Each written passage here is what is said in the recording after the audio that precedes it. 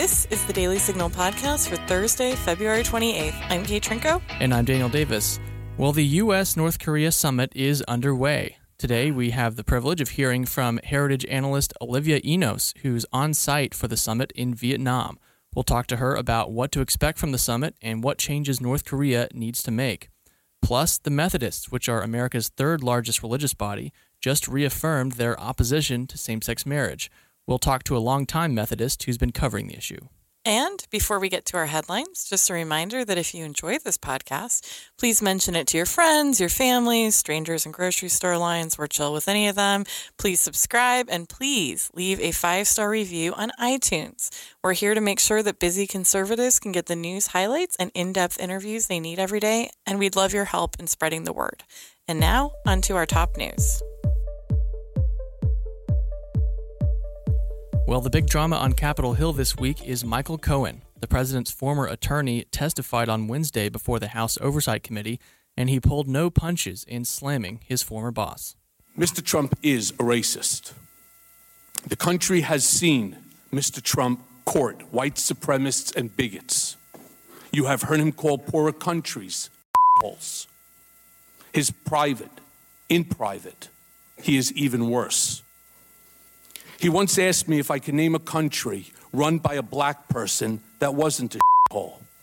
This was when Barack Obama was president of the United States. And while we were once driving through a struggling neighborhood in Chicago, he commented that only black people could live that way. And he told me that black people would never vote for him because they were too stupid. And yet, I continued to work for him. Well, a bit later, he continued. Mr. Trump is a con man. He asked me to pay off an adult film star with whom he had an affair and to lie about it to his wife, which I did.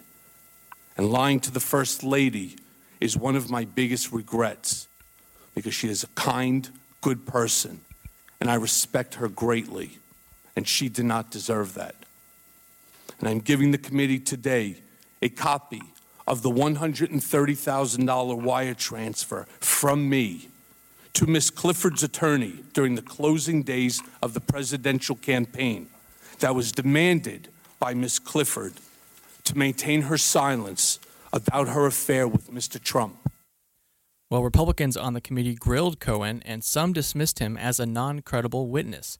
Here's Congressman Mark Green of Tennessee. Ladies and gentlemen, how on earth is this witness credible? With all the lies and deception, the self-serving fraud, it begs the question, what is the majority party doing here? No one can see this guy as credible. He will say whatever he wants to accomplish his own personal goals. He's a fake witness, and his presence here is a travesty. I hope the American people see through this. And meanwhile, the president unloaded on Cohen over Twitter, saying he was, quote, lying in order to reduce his prison time. Last year, Cohen pleaded guilty to campaign finance violations, tax fraud, and bank fraud, as well as lying to a Senate committee about efforts to build a Trump Tower in Moscow. He'll start his 3-year prison sentence in May. Will the cross stay or go? A large cross in Bladensburg, Maryland, not very far from Washington, D.C., was built to honor World War I veterans, and now it's up to the Supreme Court whether it's okay that the cross remain on government land. Based on the oral arguments in the Supreme Court Wednesday, it tentatively looks good for the cross to remain standing. Justice Stephen Breyer, who tends to vote with the liberals on the court, said per the transcript, quote, "So what about saying past is past? If you go back 93 years, but no more. We're now 54 religions.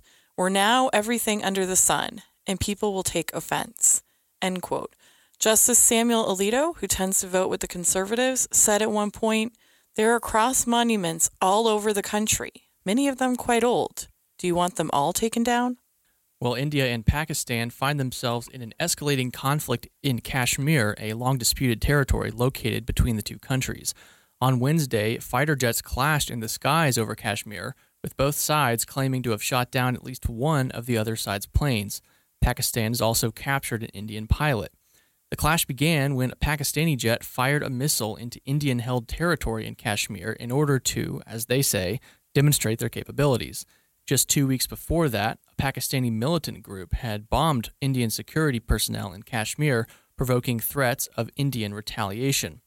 Pakistani Prime Minister Imran Khan urged caution in a televised address, saying, quote, "History tells us that in wars there are miscalculations. Shouldn't we consider that if it escalates from here, where will it go?" End quote. Both countries possess nuclear weapons and have had uneasy relations for decades.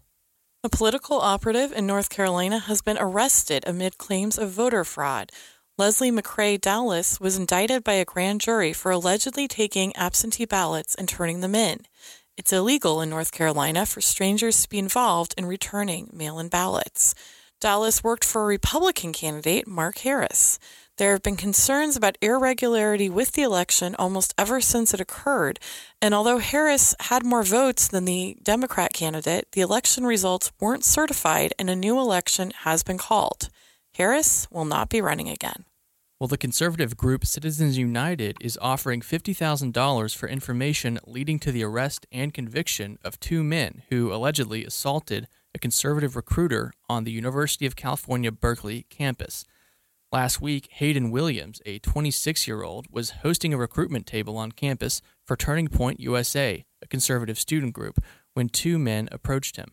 According to police, one of the men kicked over his table and then punched him, injuring his face. Much of the incident was captured on film by a nearby witness. So, after the Jussie Smollett allegation of a hate crime happened, actress Ellen Page, who is a lesbian, appeared on Stephen Colbert's show and called out Vice President Mike Pence. He has hurt LGBTQ people so badly as the government of Indiana, and I think the thing we need to know, and I hope my show Gaycation did this, in terms of connecting the dots, in terms of what happened the other day to Jussie. I don't know him personally. I sent all of my love. Connect the dots. This is what happens. If you are in a position of power and you hate people and you want to cause suffering to them, you go through the trouble. You spend your career trying to cause suffering. What do you think is going to happen? Kids are going to be abused and they're going to kill themselves. And people are going to be beaten on the street. Well, as we now know, Smollett was behind the attack himself. In a new column for The Hollywood Reporter, Page says that Smollett's case shouldn't make people question whether hate crimes against LGBT people exist. And not only does she not apologize to Pence, Page doubles down on her argument, writing, quote, "When the rhetoric we read and the hate speech we hear comes from our politicians, our media and entertainment, our neighbors and families, and our religious leaders, we internalize the pain in damaging, self-defeating ways. We are wary and afraid to report hate violence. We lose hope as we continue to be victimized." Well, up next, we hear from Olivia Enos, who is in Vietnam for the U.S.-North Korea summit. Do conversations about the Supreme Court leave you scratching your head? Then subscribe to SCOTUS 101, a podcast breaking down the cases, personalities, and gossip at the Supreme Court. Joining us today is Olivia Enos, a Heritage Foundation policy analyst who focuses on foreign policy. And she's actually in Vietnam for the summit between President Trump and North Korea's Kim Jong-un. Now, just to be clear, we are recording this during the summit itself because of the time difference. And Olivia, before we get into the summit, I just wanted to ask you, what is the scene like in Vietnam? Are there a million reporters? Where is this meeting taking place? What is it like there? The press pool is really large, and there's a lot of energy in Hanoi. It seems as though the Vietnamese government has essentially recharacterized itself or rebranded itself as this city where peace happens. And so as you walk down the streets, there are all of the flags. So there's the North Korean flag next to the Vietnamese flag, next to the American flag, which, to be totally honest, is pretty jarring. And there are a lot of different signs that talk about Vietnam and Hanoi in particular as the peaceful city. And so it seems like Vietnam itself is really trying to set itself up as a place where peace, quote unquote, can take place. And so it seems like the administration is moving towards signing a peace declaration, which is fairly concerning for a number of reasons that I'm happy to go into. Well, that's particularly interesting given that, 40, 50 years ago, we were locked in a war with Vietnam, a communist power, which we might compare with North Korea today. Is there anything symbolic in that? Is Vietnam trying to send a message to North Korea about what they could be in the future?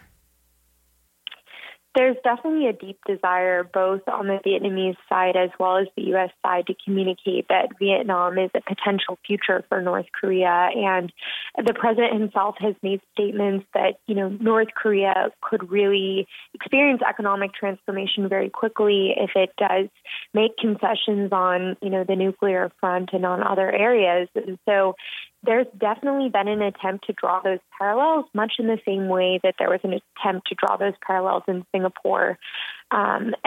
It's important to bear in mind that both Vietnam and Singapore still bear the signature traits of a pseudo-authoritarianism, and the relics of that authoritarian rule are definitely very present, even in the architecture here in Vietnam, which is really fascinating. So I think it's interesting. I think it's hard to make the argument that North Korea, which is so far behind the rest of the world, could really catch up very quickly. But I think it is, of course, good to present those alternatives as a brighter future for the North Korean people. So let's talk about the summit itself. What, leading into this, and I know we've already had the first dinner, were the main topics of conversation that were expected to come up? Yeah, so, a lot of speculation ahead of the summit. There are about 4 pillars that people anticipate will be raised. The first, as I mentioned earlier, is this notion of signing a peace declaration. The second is that there would be an opening of potentially liaison offices between the U.S. and North Korea. This would be like one step below an embassy to hopefully facilitate additional dialogue. The third would be the continuation of the return of the remains of American POWs from the Korean War. And then the fourth would be an exchange of dismantling the Yongbyon nuclear facility in exchange for inter-Korean economic engagement or some form of relief and sanctions.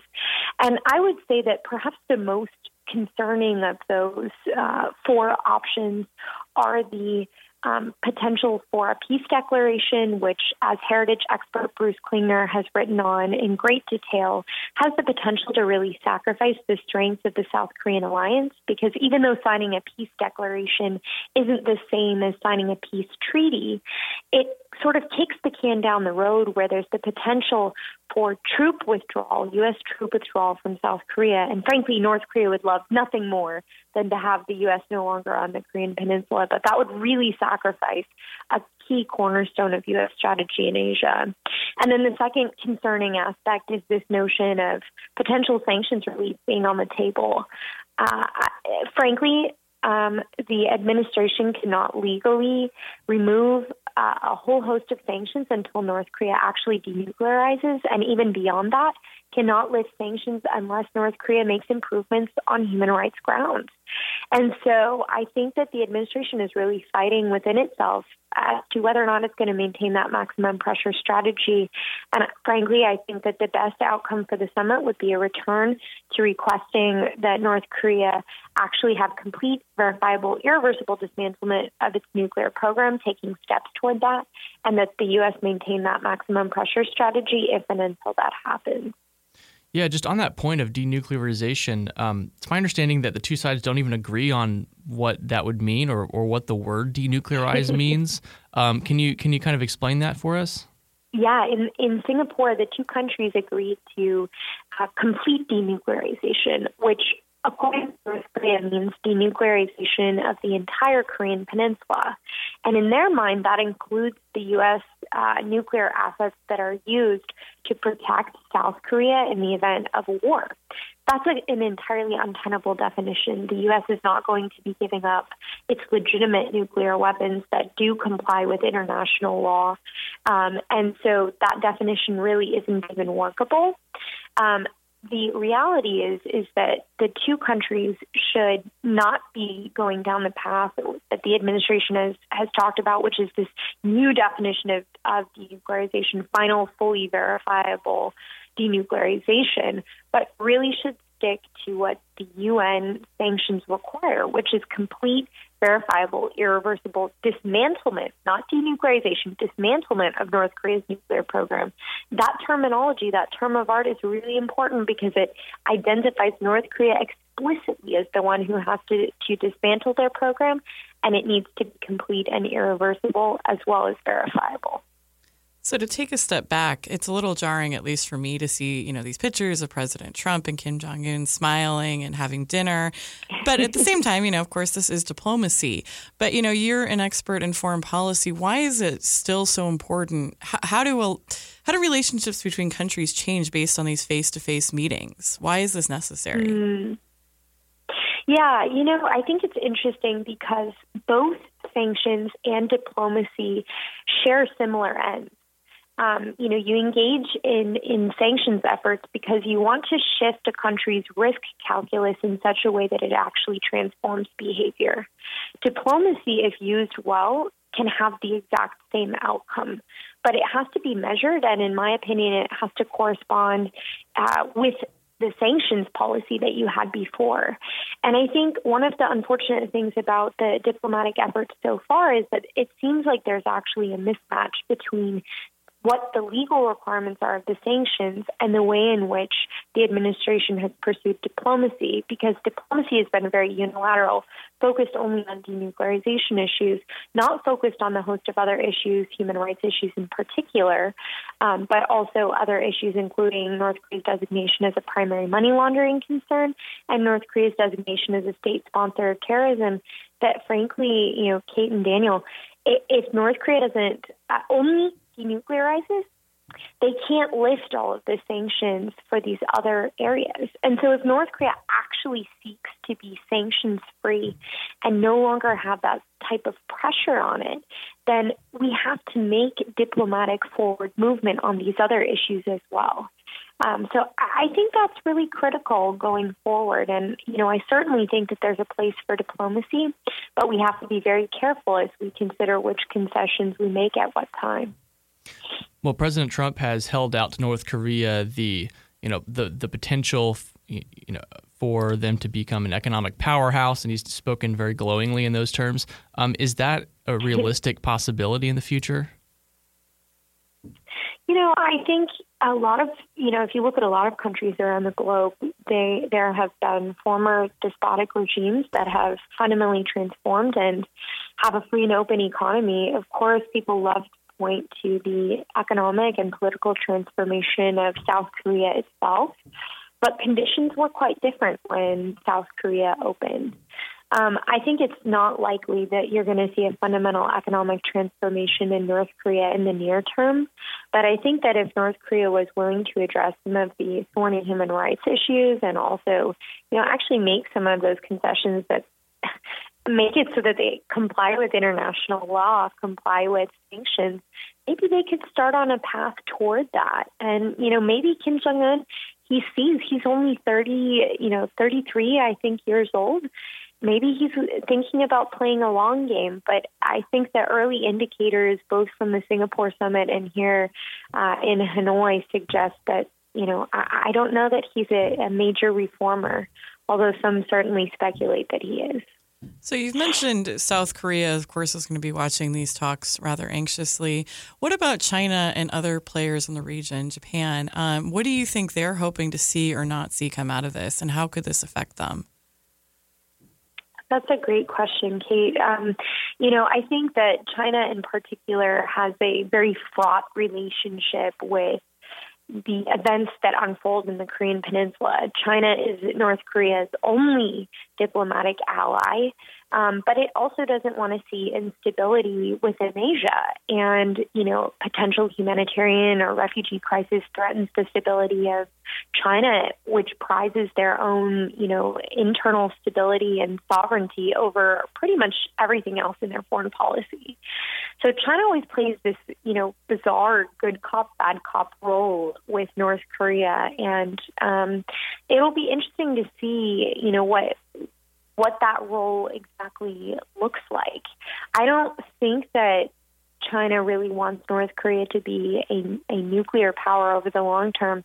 But I think it's not exactly clear as to whether or not it wants to eliminate North Korea as a threat, because, North Korea is a bright, shiny object that distracts from all of the bad behavior that China itself is engaging in. And so I think it's not a straightforward role that it plays.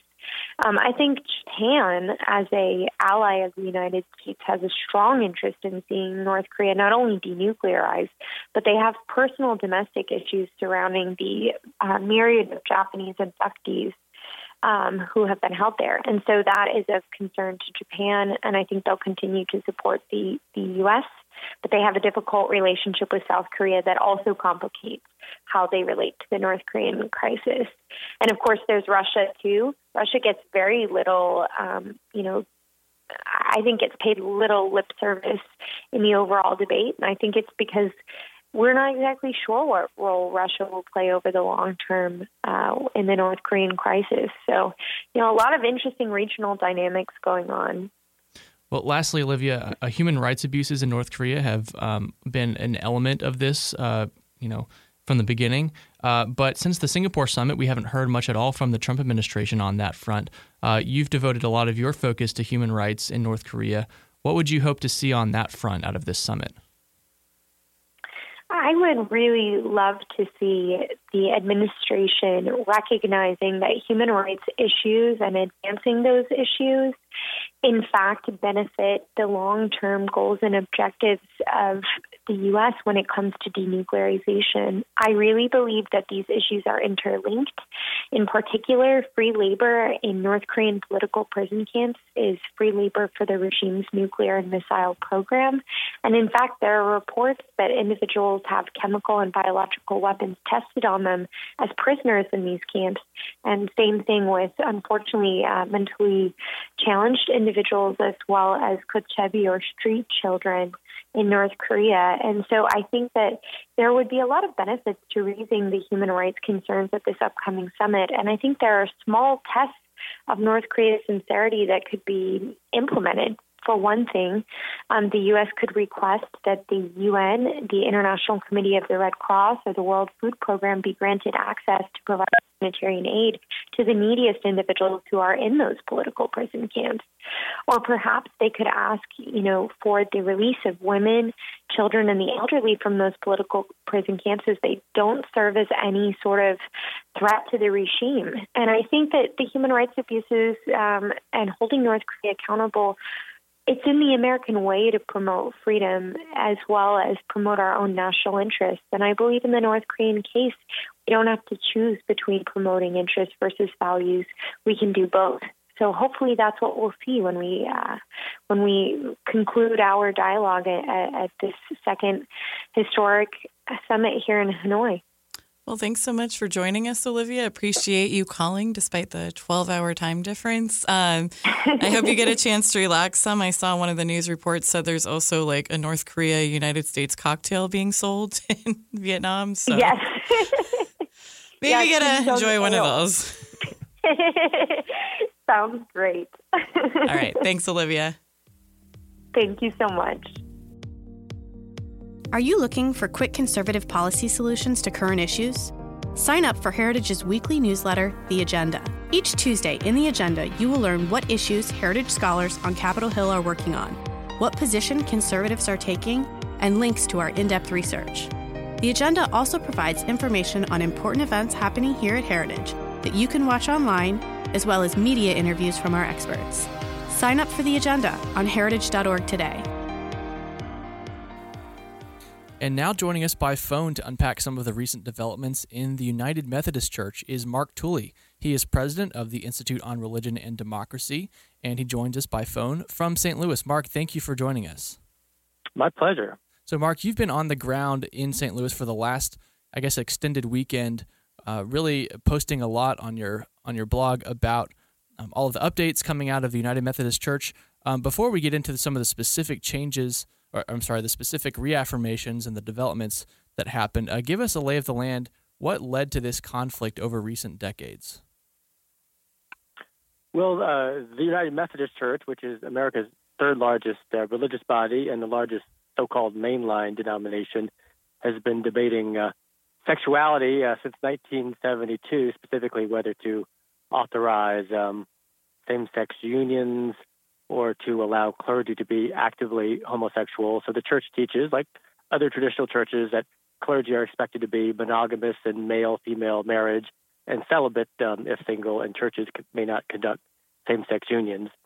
But there's been a vigorous debate over it for almost 50 years, and if Methodism were a U.S.-only denomination, it would have easily followed the other mainline denominations in affirming same-sex marriage some years ago. But because it's a global denomination, and while declining in the U.S., it's growing overseas, especially in Africa, and the Africans are going to become a majority of churches' membership probably the next 5, 7, 8 years. They're already 42, 43%. So because of that, this week, the United Methodist Church again rejected a proposal heavily promoted by the U.S. bishops and all of the forces of U.S. institutional Methodism to overturn our church's standards on sexuality, and instead adopted what's called a traditional plan that reaffirms the biblical standards on sexuality and enhances enforcement measures for clergy and bishops who have been unwilling to uphold those standards.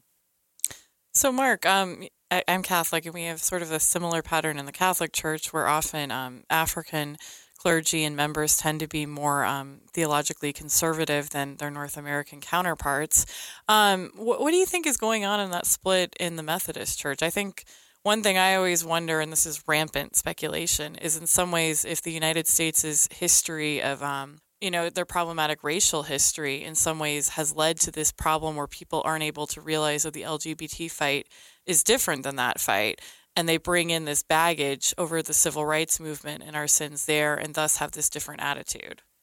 Well, that's correct. So American Methodists, like other Americans, are very focused on rights and individualism and demanding affirmation for their own choices. The Africans, of course, come from a different culture. They think more communally and are more attuned to tradition. And as relatively recent converts to Christianity, first generation, second generation, or third generation, they take the teachings of traditional Christianity very seriously, and they try to carry them out not just as individuals but as a group. So when the African delegates come to our general conferences, they're not divided. They're voting close to 100% to reaffirm traditional standards.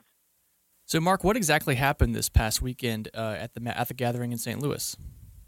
Well, it was a big battle between the liberal proposal and the traditional or conservative proposal, but the conservative proposal prevailed by about 55-45. So U.S. Traditionalists and evangelicals were aligned with the Africans and the Filipinos and some of the Europeans and Russians who were there, and were able to defeat the proposal from the bishops and others to effectively create a new situation in which it's not the denomination setting standards on the definition of marriage, but would have allowed local churches to establish standards of whether or not they would host or conduct same-sex marriages. And what are the implications there for the denomination? Do you expect a mass exodus of churches here in the U.S.? There will not be a mass exodus. Had it gone the other way, had the liberal proposal prevailed, then certainly, as in all the other mainline denominations that liberalize, there would have been a schism and a new conservative Methodist church created, plus the Africans and other overseas churches would have broken off. Fortunately, that did not happen. So the question now is, will there be a liberal schism? Will there be a new liberal Methodist church created for those congregations unhappy with the church's teachings on sexuality? And there's been almost historically no precedent for liberals creating a new denomination. Schisms and new denominations usually come from conservatives upset with the current polity from whatever they're departing. So it'll be quite momentous if liberal Methodists create a new church. And what was the scene like on the ground? Were there individuals having conversations? Do you think even if the broader alliances stood, do you think any individuals changed their mind on these issues? No, I don't. There's no evidence anyone changed their mind. Sounds like Twitter. Everybody doubled down.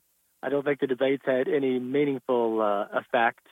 The General Conference meets it's supposed to meet every 4 years, and oddly in a presidential election year.